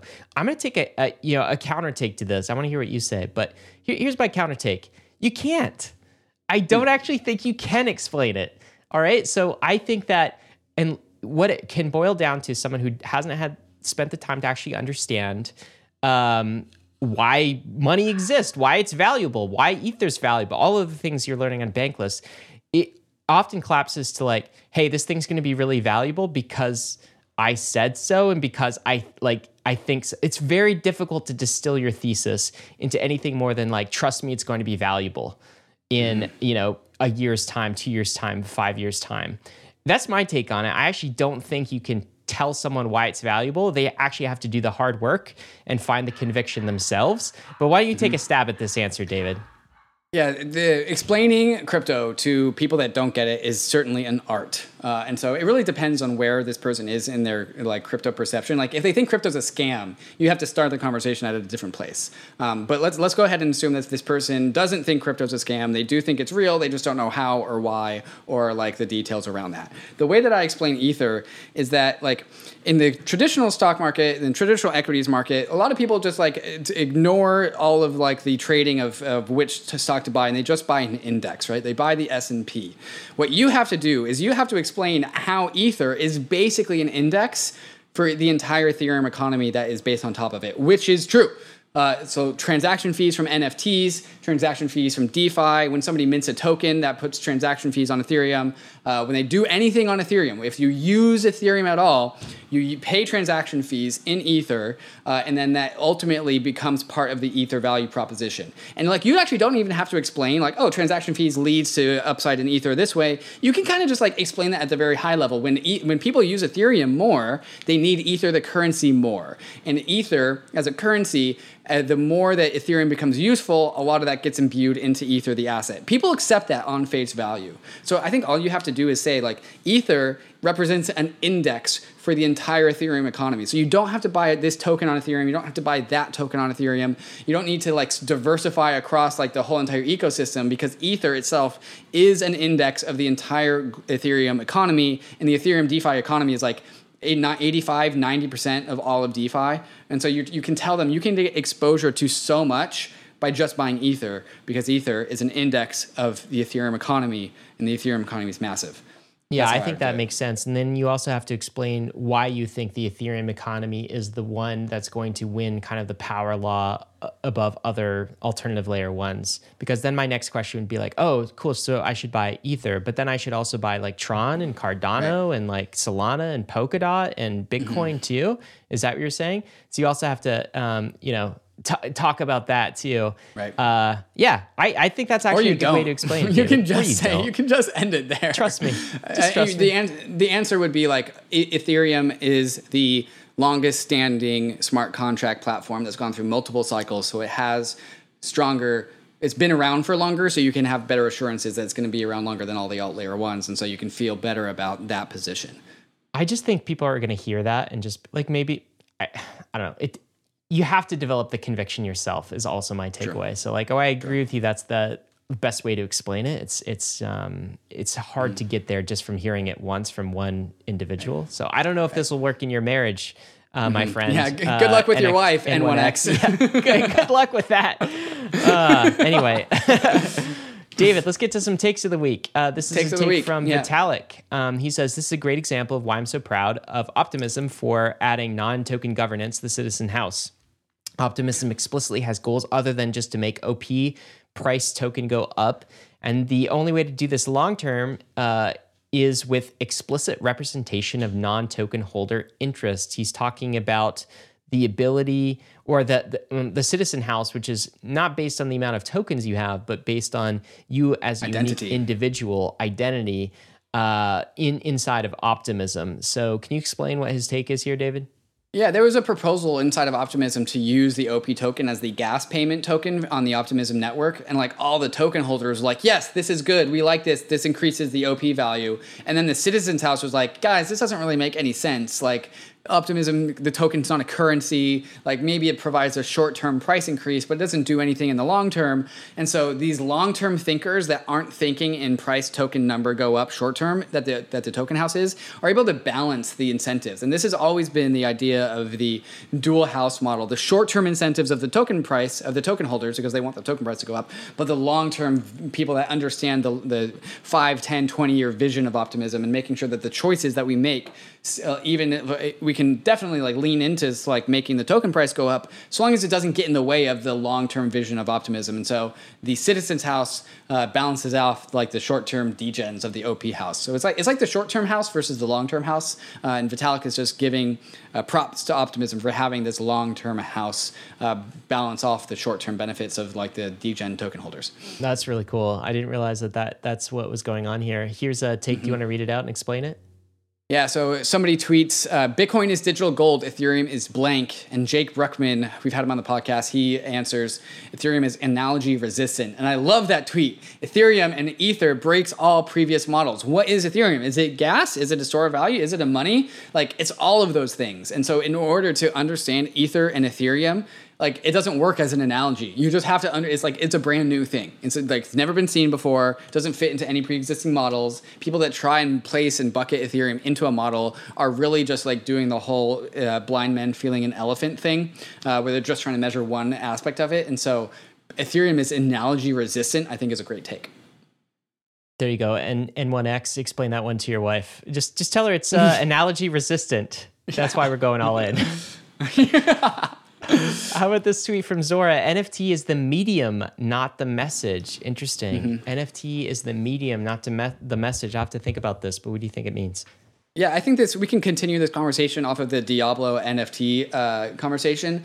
NFTs, that NFT is a standard. It's a token standard. ERC 721 is a token standard. And so it is the medium of a message, not the message itself. So NFTs can be good or bad. They could be stupid, silly little JPEGs of like weird goblin things, or they could be actually like revolutionary and actually innovative. And so when the gaming world comes and says, get your NFTs out of our games, they're not hating NFTs. They're hating on the container that the NFTs are. They're hating on the message that they're containing in this particular moment in 2021 crypto. The message that is being contained by NFTs, how these NFTs express themselves and what they are, will develop over time. So the NFTs, the container will stay the same, but the message that it contains will develop and evolve and iterate and eventually win the hearts and minds of all of the world. That's cool. That's cool. Very cool. Ryan, this is yours. You want to read it out for us? Yeah, this comes from a book. You know the Mark Andreessen podcast? He recommended a whole bunch of books, and I've been making my way through them. The first book that I started with was A Conflict of Vision by Thomas Sowell. And he really talks about these two kind of visions that have classically been at play in all political philosophy, right? Since like the 1700s onwards. And it was crazy to me, David, how I see these two conflicts of vision play out in crypto, and also between like crypto advocates and crypto skeptics. And it really hinges on the question of what freedom means and what equality means. And the question of like, does crypto bring equality? Some people will say, yes, it does, like us, for example, and some people will say, no, it doesn't. And the reason why these disagreements occur is because we actually have a different vision in terms of what freedom and equality actually means. So I tweeted this out. One person will say crypto gives us a fair and egalitarian system. Another person will disagree. They'll say that there's wealth inequality. Of course, it's not free and egalitarian, but that's just because we mean different things when we say free and equality. So crypto people, we generally emphasize equality of process, right? So do I have the freedom to fork, to run a node, to get my transaction in at the market price? That is freedom. If I'm treated equally as all other participants, if there's no bias, if there's no special interest, it's why we emphasize algorithms rather than humans. We want ungovernable systems. We want equality of process. All right. So that's what we mean often on Bankless when we say words like freedom or equality. But others are like, hold on, that's not actually equality. That's not actually freedom. That's kind of like some like crypto speak garbage, because equality of outcome is what actually matters. And they'll point to things, they'll say, look at the distribution, all right? Go look at the Gini coefficient of Bitcoin. Who owns it? A whole bunch of whales. Same with Ethereum. Other networks are even worse. And who actually cares, David and Ryan, if anyone can transact on the network? Because it costs like $50 to transact on Ethereum at rush hour times, and no one can afford that. The 99% can't afford that. So you know what's actually a better solution? Maybe something like China, what China has going on, which is a CDBC that's actually banking the unbanked, providing some value to them. Remember our podcast with Richard Turin, David, where we talked about all of the people in poverty in China that were getting access to banking services through a centralized CBDC. And they'll say that's way better than your Ponzi games and your fake moralism around decentralization.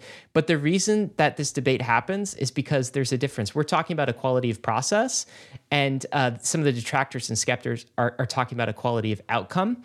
And this is a debate that I'm learning now and digging into this that's gone on for centuries. People have had this debate between people like Adam Smith and Hobbes on one side of the debate, equality of process, and people like Godwin and Rousseau on equality of outcome opportunity. And I think it all hinges upon this debate. So really good, I think, mental model for me to understand in this book, A Conflict of Visions. I'm curious your take over some of those things. You don't have to read the book to get those takes. I kind of summed it up, but what do you think about this? Yeah, it just reminds me that something like 90% of debates ultimately settle down to becoming a semantics debate, where like most people agree, even though they're debating, because they actually haven't agreed on the terms. And so like people that debate about certain things, they're actually debating just like difference in emphasis, or there's just like difference in what some words mean. And so it sounds like a lot of these things is like, well, we could agree if we were actually in agreement as to actually what our vision is for a particular thing. That's the thought that came to mind. Yeah, I totally agree. And I also believe that like the blended systems are actually provide the most resilience, because both of these visions do have some merits. And what you're really trying to do with like a system like Ethereum is try to find the right mix, right? So you can't go extreme on one side or the other. Anyway, it's something to think about. But what are you bullish on this week, David? Okay, Ryan, I'm super excited about this. Okay, so I've been writing this article. I know I've been teasing it to you. It's like, I don't know what the title is. I'm trying to think of a hotter title, but it's basically 8 projects that I'm bullish on in the build market. And so there's like a bunch of different projects that are behind the scenes. Some of them have already gone to mainnet. Some of them are about to go to mainnet. But it's like projects that most people I don't think have really heard of. And so I've written this article that is like a complete like concentrated download of all the things that I know about that I don't think the rest of the crypto industry has really like caught up to yet. It's all of my alpha. It's all of my alpha. It's all the alpha I got. It's 8 projects summarized and distilled, and the bull case is explained. And so like there's a bunch of different ways to get value out of this article that's coming out on Wednesday. So like if you're a big spiffy hedge fund investor, you'll be able to get a pulse for the directions of the general crypto startups. The startups that I'm talking about are like some are in the DeFi space, some are in the layer 2 space, some are not even on chain at all. Some are in the NFT space. And so like another way to get value out of this article is if you're on the hunt for airdrops, probably almost every single one of these, except for maybe an exception here or there, is going to have a token. I've gone and for every single project, I've gone and found all the open job listings. So if you are looking for a job, there is a job in every single startup that they have available. And overall, if you're just like trying to look for new sectors of crypto to explore and just like get downloaded on information and get a better view of what crypto is, all of these things are in this Wednesday piece. Every single piece, every single project has additional resources that I've labeled beginner, intermediate, or expert for diving deeper and going down the rabbit hole. So like I've said, this is just like the most concentrated amount of alpha that I can get into one single article. So Ryan, that's coming out on Wednesday, and that is what I'm excited about. That's awesome, man. I think this is also a template for what people should be doing during the build market, right? The bear market. It's an opportunity to breathe, but it's an opportunity to go research some incredible projects that are still building. Right. And there's opportunities, whether it's your resource, your time capital working there, or whether it's like your actual capital to kind of get in and invest, or whether it's just messing around in the ecosystem. This is what everyone should be doing. So you can look at David's 8 projects, but you can also like come up with your own list of projects as well. Maybe some of these are on your list, but maybe some of these are new directions that you're able to explore. So it's a cool template there too. But David, where can people find this? Because people are listening on the podcast and they're probably like, okay, where's this going to be? Is this going to be a podcast, or where can I find this? Yes, it is not going to be a podcast. You are going to have to put on your reading glasses. This is coming out on the newsletter. It is a newsletter with links and stuff And so that's coming out on the Bankless newsletter. So there is, of course, a link to like and subscribe. Definitely like and subscribe, but also subscribe to the weekly newsletter that comes out at Bankless. And then this one's coming out on Wednesday. Awesome. Cool, man. Ryan, what are you bullish on? I have 8 things I'm bullish on. What are you bullish on? Yeah, I'm bullish on these dress rehearsals, man. I'm bullish on the merge. Okay, so we just saw the dress rehearsal. It went well. Like we just we went from proof of work to proof of stake. Like we did that. The entire ecosystem did that, and it went well.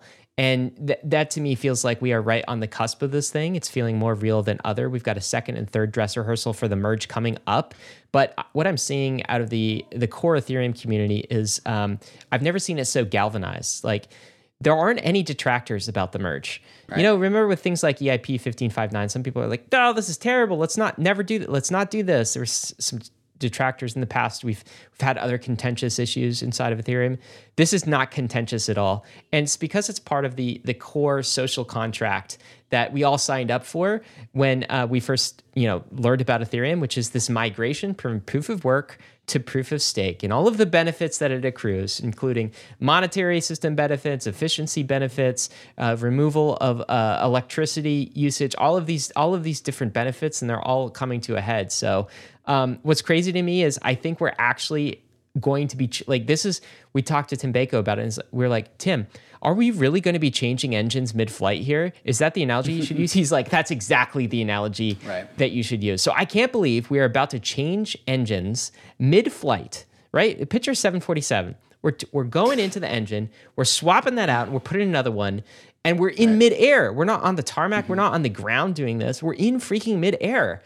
And so that's crazy to me. But the crazier thing is, like, David, I think it's actually going to work. Yeah, I was about to say, like, damn, you're putting a really dangerous image in my brain right now. No, I think it's going to work. That's what's crazy about it, and that's what I'm so excited about. So we are simulating doing that in midair right now, and after seeing the first dress rehearsal go live and work, it's made it all feel more real. Yeah, Tim Bako, an interesting perspective that we had out of that show is that, like, he said 50% of the complexity of the merge is because we don't want to turn Ethereum off to install the engine and then turn it back on again. Like we don't want to land the plane, add the new engine, and then take off again. We want to do it in the air so nothing gets disrupted. And like that level of commitment to Ethereum uptime is why the merge has been so complex. And I kind of forgot like that is a perspective to have. Yeah, absolutely. All right, David, you ready? Let's get to the meme of the week, man. Meme of the week, yeah. Mr. Depp, you're down 95%. Have you ever considered selling? No, I can't. That's no. Oh, I love it. Oh my God, that's great. Johnny Depp from the trial. I love like the moody music, and that's exactly how I feel. No, I can't sell your ETH, David. Also, for the podcast listeners just they missed like this like smile that he says like when he's asked like why don't you sell? He's like I don't know, but he's like smiling about it. Like I can't sell. Yeah, that is exactly the vibe, exactly the mood during the bear market I'm feeling. All right, guys, that's it. That's a wrap. Been the weekly roll up for the first full week of June. We hope you enjoyed it. As always, none of this has been financial advice. Of course, ETH is risky. Bitcoin is risky. So is DeFi. You could lose what you put in, but we are headed west. This is the frontier. It's not for everyone, but we're glad you're with us on the Bankless journey. Thanks a lot.